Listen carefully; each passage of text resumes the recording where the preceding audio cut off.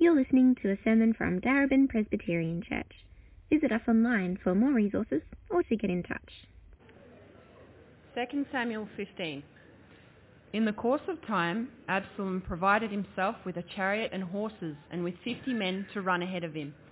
He would get up early and stand by the side of the road leading to the city gate.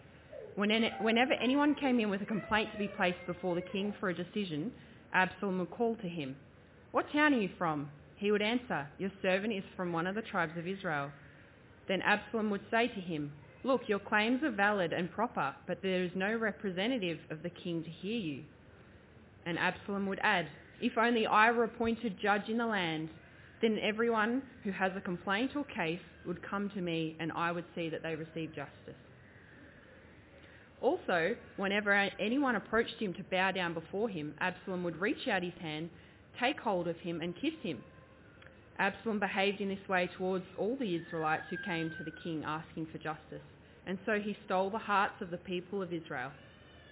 At the end of 4 years, Absalom said to the king, "Let me go to Hebron and fulfill a vow I made to the Lord. While your servant was living in Geshur in Aram, I made this vow. If the Lord takes me back to Jerusalem, I will worship the Lord in Hebron." The king said to him, "Go in peace." So he went to Hebron. Then Absalom sent secret messengers throughout the tribes of Israel to say, "As soon as you hear the sound of the trumpets, then say, 'Absalom is king in Hebron.'" 200 men from Jerusalem had accompanied Absalom. They had been invited as guests and went quite innocently, knowing nothing about the matter. While Absalom was offering sacrifices, he also sent for Ahithophel the Gilonite, David's counselor, to come from Giloh, his hometown. And so the conspiracy gained strength, and Absalom's following kept on increasing. A messenger came and told David, "The hearts of the people of Israel are with Absalom." Then David said to all of his officials who were with him in Jerusalem, "Come, we must flee, or none of us will escape from Absalom. We must leave immediately, or he will move quickly to overtake us and bring ruin on us and put the city to the sword." The king's officials answered him, "Your servants are ready to do whatever our lord the king chooses."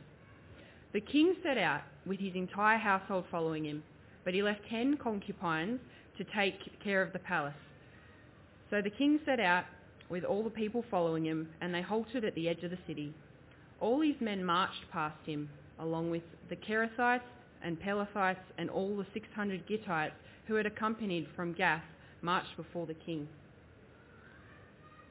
The next reading is Psalm 3. A psalm of David when he fled from his son Absalom. "Lord, how many are my foes? How many rise up against me?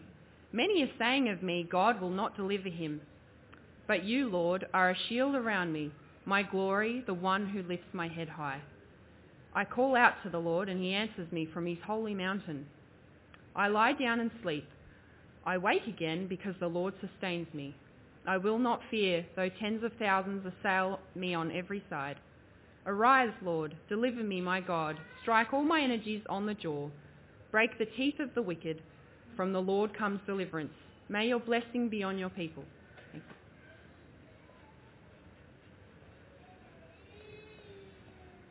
Thanks, Steph, for that Bible reading. Please do keep your Bibles open. And if you'd find it helpful, on the welcome card is an outline of my sermon for today. We're continuing our series in the book of Psalms. We've looked at Psalm 1 and Psalm 2, and as I said, they're kind of like lenses through which we can read the rest of the Psalter. And so as we come to think about Psalm 3, you can be having in mind, how does this teach us wisdom about how to live well in God's world, but also how does this show us the Messiah, that Jesus is God's promised King. So as we come to think about Psalm 3, let's pray and ask that God would be with us. Heavenly Father, we thank you for Psalm 3, for this ancient poem that King David wrote. We pray that you would bless our time together in your word, that you would speak to us as a group, but also individually, so that we can know how to live well as your people. Amen. When you're attacked as a Christian, is it okay to be sad? Is it okay to feel hurt and just want to hide away? Is it okay to complain and express your pain? Many Christians would say no. And then if you do, it's actually a sign that you're sinning or perhaps you lack faith. You know, brother, you just need to turn the other cheek. Don't worry about it. Sister, turn that frown upside down. But there are many cries of lament in the Bible, and Psalm 3 is one of them. To lament means to cry or mourn or express sorrow. And in fact, the laments are the most common type of psalm found in the Psalter. The book is filled with sadness.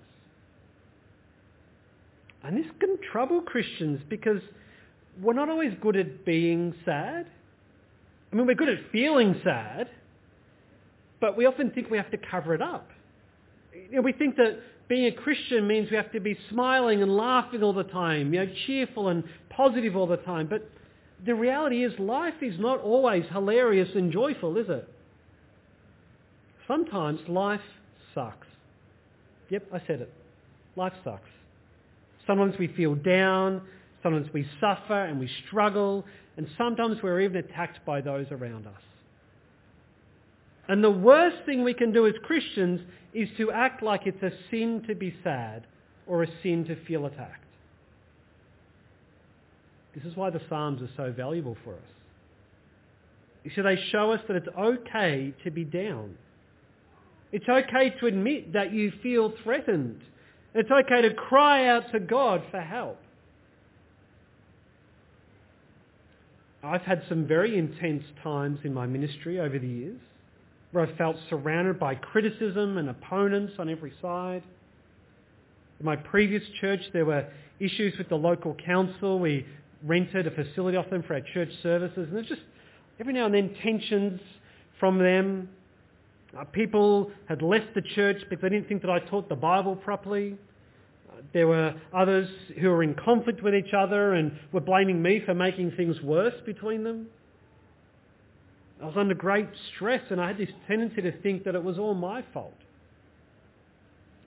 And sometimes I felt like I just had to pretend that everything was okay. You just come along to church and smile and don't worry about it. Other times I felt like it was all on me to figure things out, that you had to keep it to myself, work it out. I couldn't ask God or other people for help. Have you ever felt like that? Have you ever felt bad for struggling? Have you ever felt it's your own fault for not being able to cheerfully face opposition? There's something wrong with you. If you felt that way, then you need Psalm 3 just like I do. It's a great example of what to do when you feel attacked. When you feel that people are against you and they're trying to bring you down. The answer is to cry out and look to the Lord for deliverance. And we see this in the example of David the psalmist.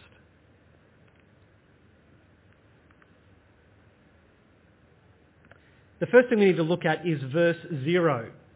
That's right, verse 0. I'm talking about the title of the psalm. It doesn't have a verse number, but it actually is still part of the Bible.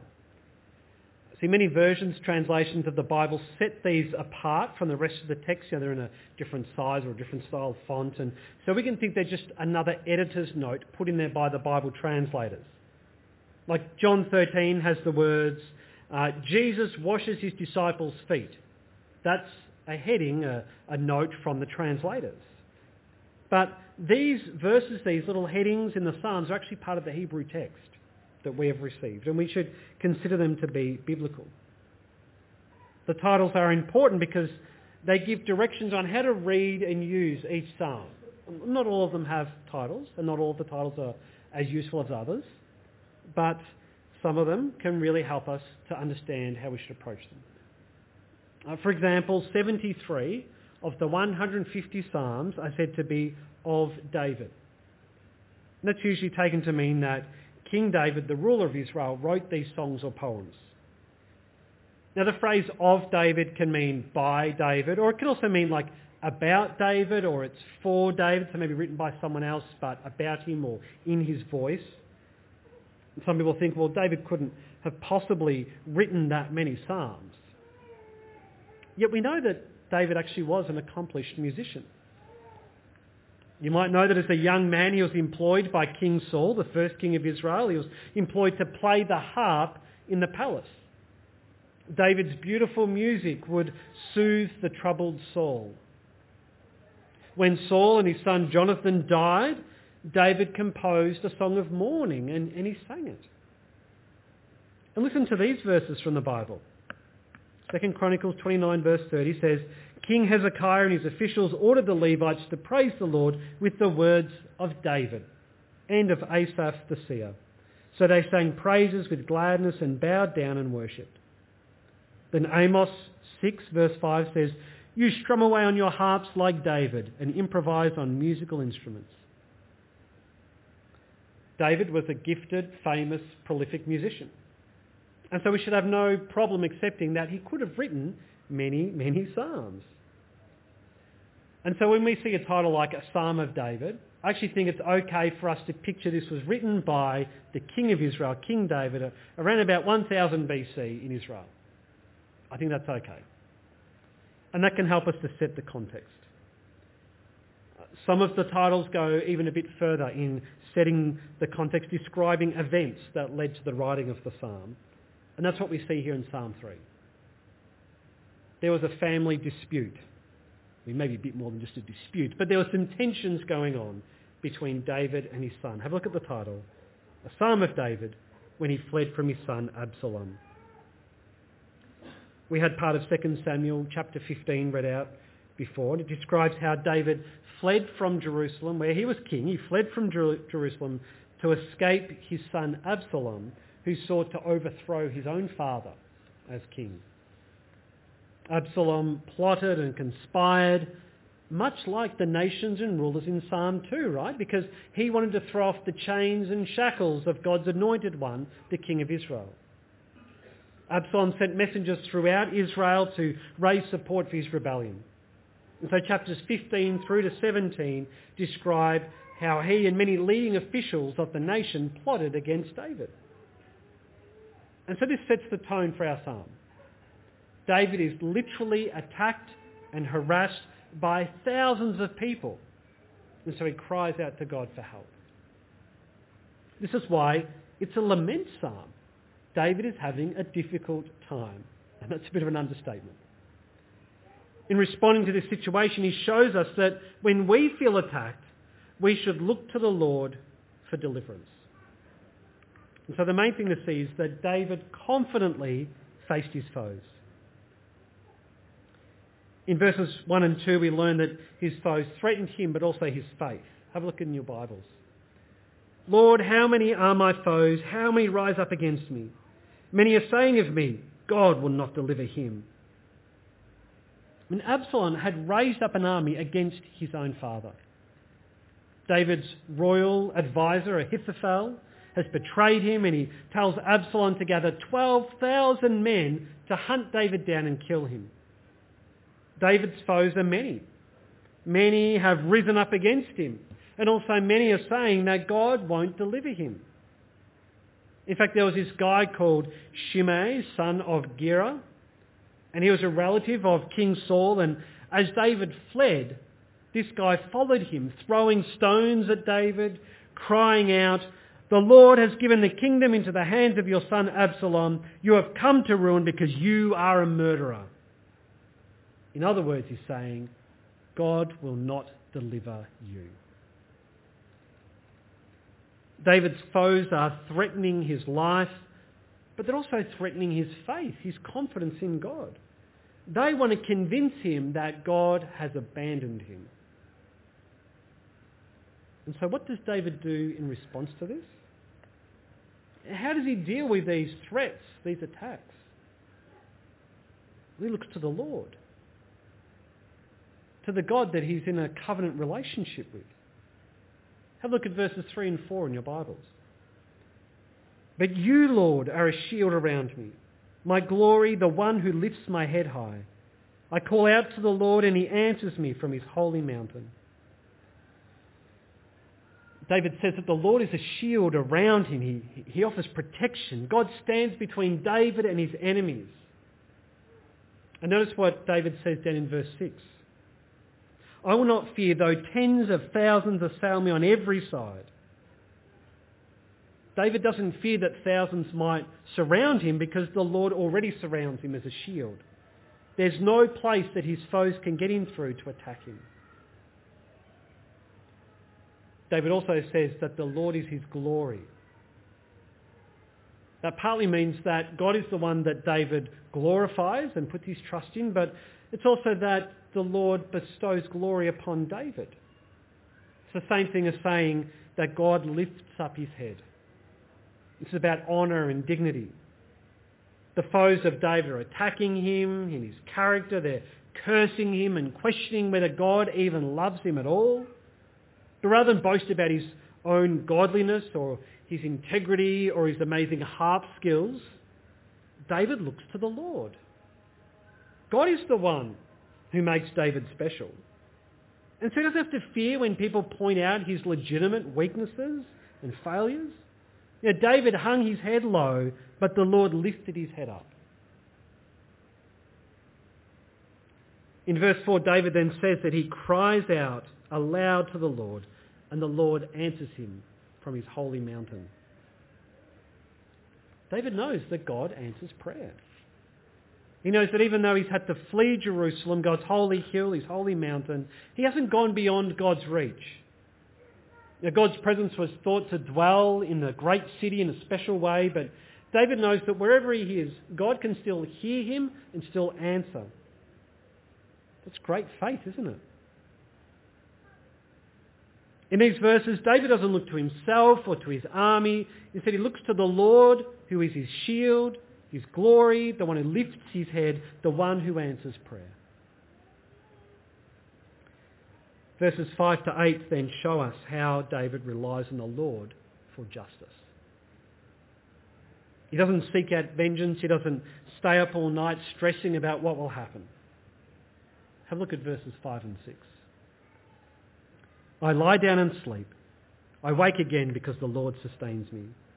I will not fear though tens of thousands assail me on every side. You know, David's enemies could very well be drawing up upon him. Some of his own men have already betrayed him back in Jerusalem. How does he know that the men in the camp are not going to betray him while he sleeps? But David doesn't fret, he doesn't stress, he trusts the Lord. And so he sleeps peacefully. He doesn't collapse from exhaustion. Instead, he chooses to lie down in faith and he sleeps like a baby. And then he wakes up the next day because he knows that it's because the Lord has sustained him. God is watching over him. This is great confidence. In the light of a new day, David turns his prayers now to the topic of justice. He calls for God to rise up and deliver him. Have a look at verse 7. Arise, Lord, deliver me, my God. Strike all my enemies on the jaw. Break the teeth of the wicked. Now, this is a troubling verse, isn't it? Do you sense that? Does this feel a bit weird? This is probably the main reason why Psalm 3 is not found in church hymn books and contemporary songwriters don't draw inspiration from Psalm 3 for church songs. We can be really troubled by David's plea that God would strike his enemies, that he would break their teeth. But you don't need to throw your Bibles out yet or kind of cross this verse out. Let's just think a bit about what's actually going on here. First of all, when David asks God to strike his enemies on the jaw, this is more about dishonouring them rather than just punching them in the face. Have a listen to Job 16 verse 10. You get the same word for strike and jaw being used. People open their mouths to jeer at me. They strike my cheek in scorn and unite together against me. So instead of the word jaw, we have the word cheek. It's the same word in Hebrew. And in Job, striking on the cheek is very much about scorning someone, dishonouring them. And that fits perfectly with what's happening in Psalm 3. David's foes are cursing him. They're shaming him. They're trying to convince him that God has abandoned him. And so David looks to the Lord as the one who will give him glory, who will lift up his head. And in the process of honouring David, God is also dishonouring his enemies. He's showing them to be wrong, to be liars, to be traitors of the king. They're getting a good old slap on the face.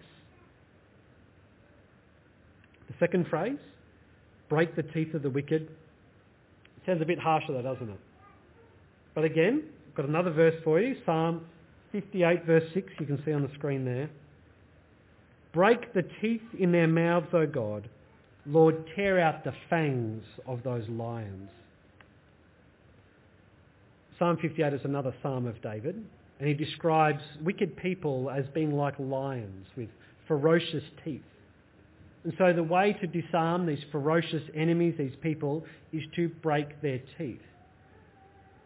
Now, often in the Bible, the enemies of God's people are portrayed as wild animals who encircle and attack the faithful. And so ultimately David is asking that God would disarm them, that he would defang his foes, that he would remove their power, their ability to harm him. And David then affirms that salvation comes from God.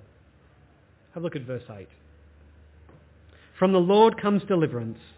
May your blessing be on your people. Now, we're not told in this psalm how deliverance came, what it is that God did, but I can tell you what didn't happen. God didn't literally answer verse 7. It's not as if there was an angel that God sent down from heaven to Jerusalem. He's right now, which one of you is Absalom? Oh, there he is, and kind of rolls up his sleeves. Look here, son, I've got a message for you from the Lord. Smacks him in the face. Absalom's teeth come falling out. Right, job's done. Who's next? It's not how he answered it. But we do know, as we read through 2 Samuel, that God frustrated the advice of Ahithophel. Remember, he advised Absalom to gather 12,000 men to hunt down and kill David. Well, the Lord caused Absalom to ignore this advice. And so David actually had enough time then to mount his own attack. His army was able to defeat his son. It's clear that the way God answered verse 7 wasn't literal, but at the same time we don't want to downplay verse 7. Yes, it's not a plea that God would engage in acts of random violence, that we would hire him as our hitman to go beat up the people we don't like. But it is still a genuine call for decisive punishment and justice. So what are we meant to do with this? Is it actually okay for Christians to pray something like this? Or is this just a sign that, the Old Testament, times were barbaric then and we're kind of above that now? This is of no use to us. There are 4 things we need to remember. The first is, this is poetry. And we should expect poetry to have vivid and dramatic language. That's how poetry works. Verse 7 is supposed to jump out at us and shock us.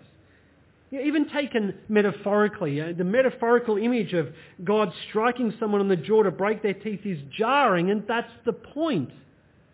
Justice is painful. Justice comes at a cost.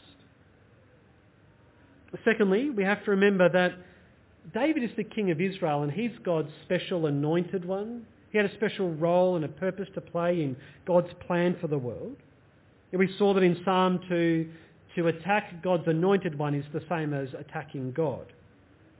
And so in a way, David's enemies are actually God's enemies. Thirdly, please notice that David doesn't take vengeance into his own hands.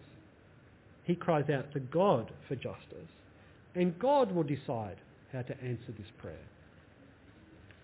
And finally, number 4, we sometimes forget that the reason why we as Christians are called to live at peace is not because God is necessarily a pacifist, but it's because God will win in the end. He's not going to win by sitting his enemies down with a cup of tea and having a good old chat and coming to an agreement with them. He will punish. There will be justice. But here's the thing, it's not our job to bring about that punishment. It's not our job to bring about that justice. We are to live in peace because judgment is in the hands of the Lord.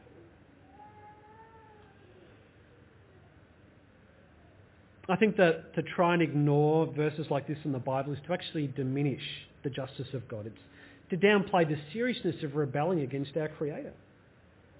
But it's also to rob God's people of the ability to honestly grapple with our own pain and frustration. Life is hard. We experience injustice and wrongdoing. Our hearts ache with the grief and misery that we experience. Our minds can grapple with conflicting realities, try to make sense of things. People oppose us, friends turn against us. It just builds and builds within us, and we need a way to find relief. To say that we should just bottle it up and repress it and be good Christians, it's to deny the reality that we're suffering. It's to deny that God actually cares. To expect that we should never speak up leaves us feeling like we are the ones with the problem, rather than those who are causing our pain. No, these verses are an essential part of building a more robust view of God's world and how we are to live as his people. Lamenting in the midst of suffering and calling out to God for justice is good and godly and biblical. Psalm 3 gives us permission to lament. Do you believe that? I don't see many of you nodding. Do you believe that? That Psalm 3 actually gives us permission to lament. But I think we need to consider how to do that well. You know, it could actually be easy to jump from David's experience to ours and to say that whatever was true of David is also true of us, and we just kind of a one-to-one connection here. But our deliverance is different to David's. See, we're not kings with political enemies that God promises to vanquish. The nature of our enemies can be more varied and complex. And so instead we need to consider first that the Lord delivers us through Jesus. Jesus is David's greatest son, the greatest anointed one, and his life often reflected or foreshadowed the words of David. When we remember that the Psalms have been carefully placed in order, it's no mistake that this Psalm comes as number 3. We actually see something shocking happen between Psalm 2 and Psalm 3. Remember last week what we talked about? God's king will prevail. God has installed him on his holy mountain. God kind of laughs and mocks those who are trying to oppose the king because the king cannot be overcome and the nations need to submit or they'll be smashed to pieces. But then in Psalm 3 we have the exalted king fleeing from the mountain, fleeing from Jerusalem. David is suffering in exile. What's going on here? Well, this is the battle of Psalm 2. This is the raging going on. David did suffer, but ultimately he prevailed. Just like Jesus. Jesus did this on a much grander scale. If you've read the Gospel of Mark, Mark's biography about Jesus, you'll know that at the high point is in chapter 8 where Peter finally confesses that Jesus is the Christ, the Messiah. He understood that he's the anointed one of Psalm 2. And then so Jesus tells Peter, yes, you're right, and I'm going to suffer and I'm going to die.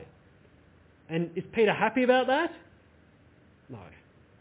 Peter gets upset. He starts to rebuke Jesus, like, that's not what the king does. You're meant to be the conquering king installed on the mountain. The problem was Peter hadn't understood that Psalm 3 comes after Psalm 2. The confession of the exalted king is followed by the suffering of the king, which is part of what leads to his exaltation. He needs to face the battles ahead as he goes through the darkest valley.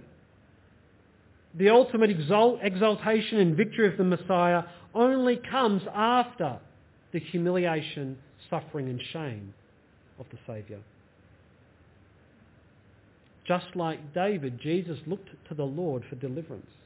He looked to God to give him glory, to lift up his head. Jesus didn't just lay down to sleep though, did he? He laid down his life. And he did this in confidence trusting the Father. As Jesus went to the cross and died at the hands of sinful men, he still knew that the Lord was his shield, that he could lay down his life, but that God would raise him up in the morning.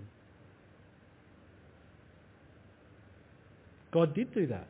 The Father lifted up his head and vindicated him. Jesus' enemies were silenced. It's like they were slapped in the face.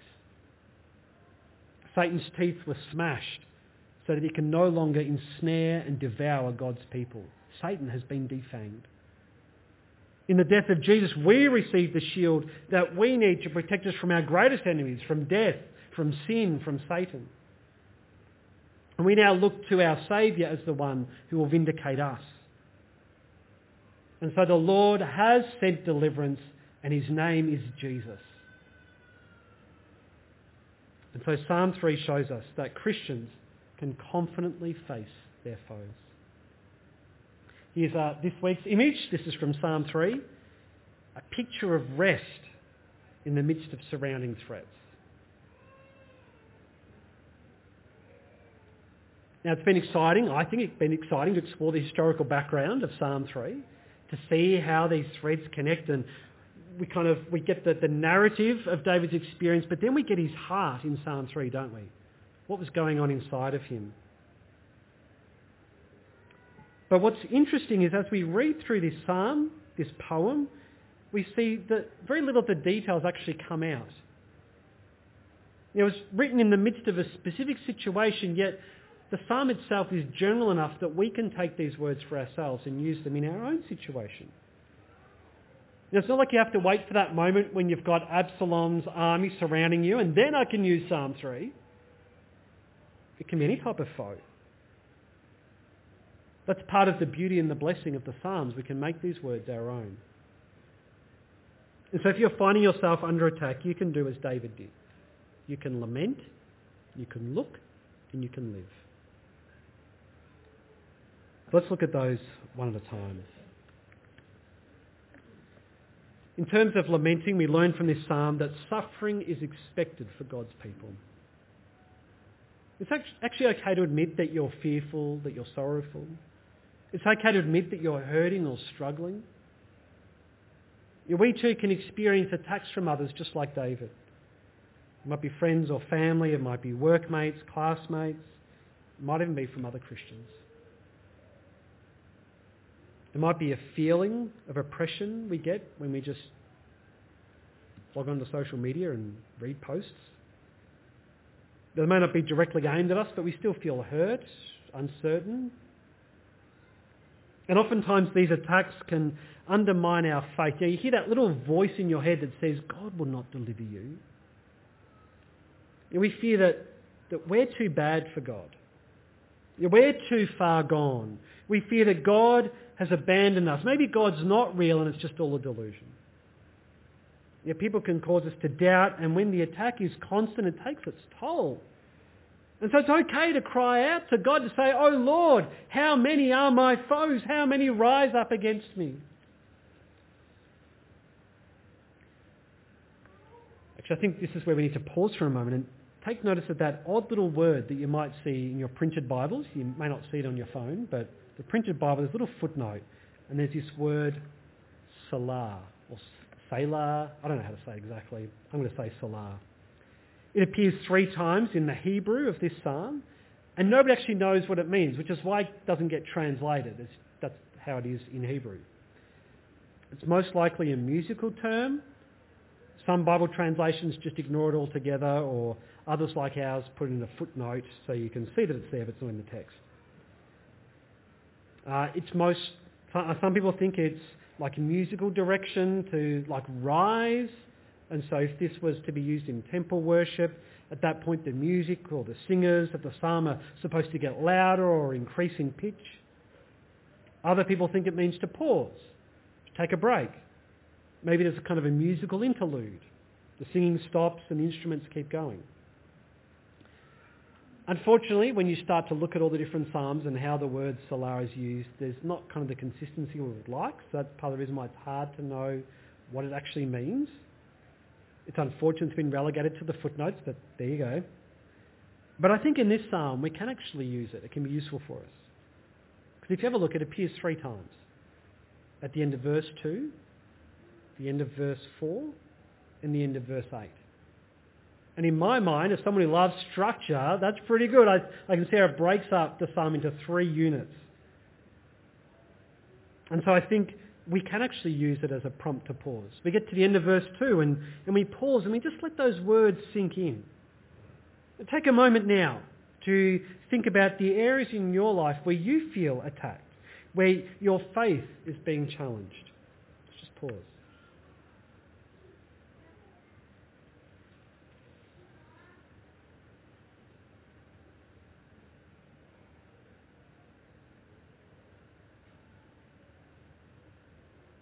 What do you do when you feel attacked? David's answer is to look. To look to the Lord, for he is the one who delivers you. That's what verses 3 and 4 teach us. Our honour can be stripped away, our integrity challenged, we feel shame and we feel guilt. People lie about us, or even worse, they find out the truth about us. We hear them say, God will not deliver you, and we believe it. We feel surrounded and threatened and small.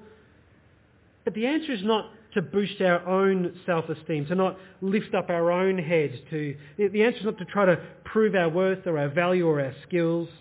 Don't look within for your glory and honour. Look to God. He is the unshakable source of glory. He is the one who will lift up your head. He is the one who promises to raise you up on the last day and clothe you with glory and splendour. God is your shield. God is your glory. God is the lifter up of your head. He will hear you from his holy heaven no matter where you are on this earth. And so keep reading your Bible to see how it is that God has delivered his people and how he will deliver his people. Share your story with others. Listen to theirs. Encourage one another. You don't look to your enemies, because when you focus on them, they grow beyond their real size. They tower over you. They terrorise you. Instead, look to God. And your understanding, your vision, your picture of God will never be too big. It will always be smaller than God actually is. He's greater than we can imagine. Salah. Let's pause and let that sink in. Look to God.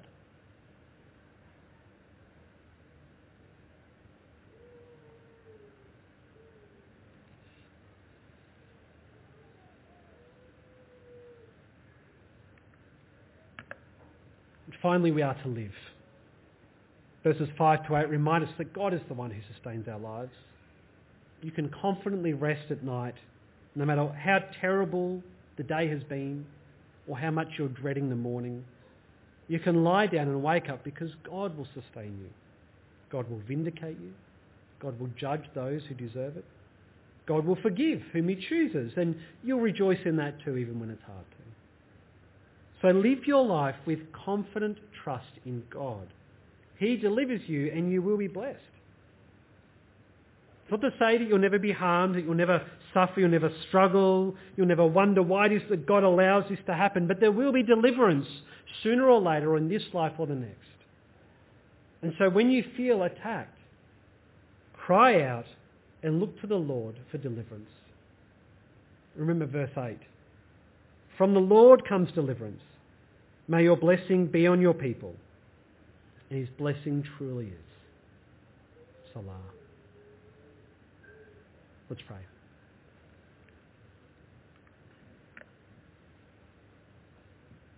Father God in heaven, we thank you that you hear us when we cry out to you. Please help us to resist the urge to lift our own heads up, to make ourselves look big in the sight of others, to glorify ourselves. May we instead look to you as the one who is our shield, the one who gives us glory, who honours us, who will deliver us. We thank you that you have done that most decisively in Jesus, who has died on the cross in our place, so that we would have our shame and guilt and burdens removed. And we pray that you would help us to face each day, whether we are facing foes or not. May we look forward in faith, knowing that one day you will judge, make the world perfect, that you will glorify us, and that you'll be with us every day.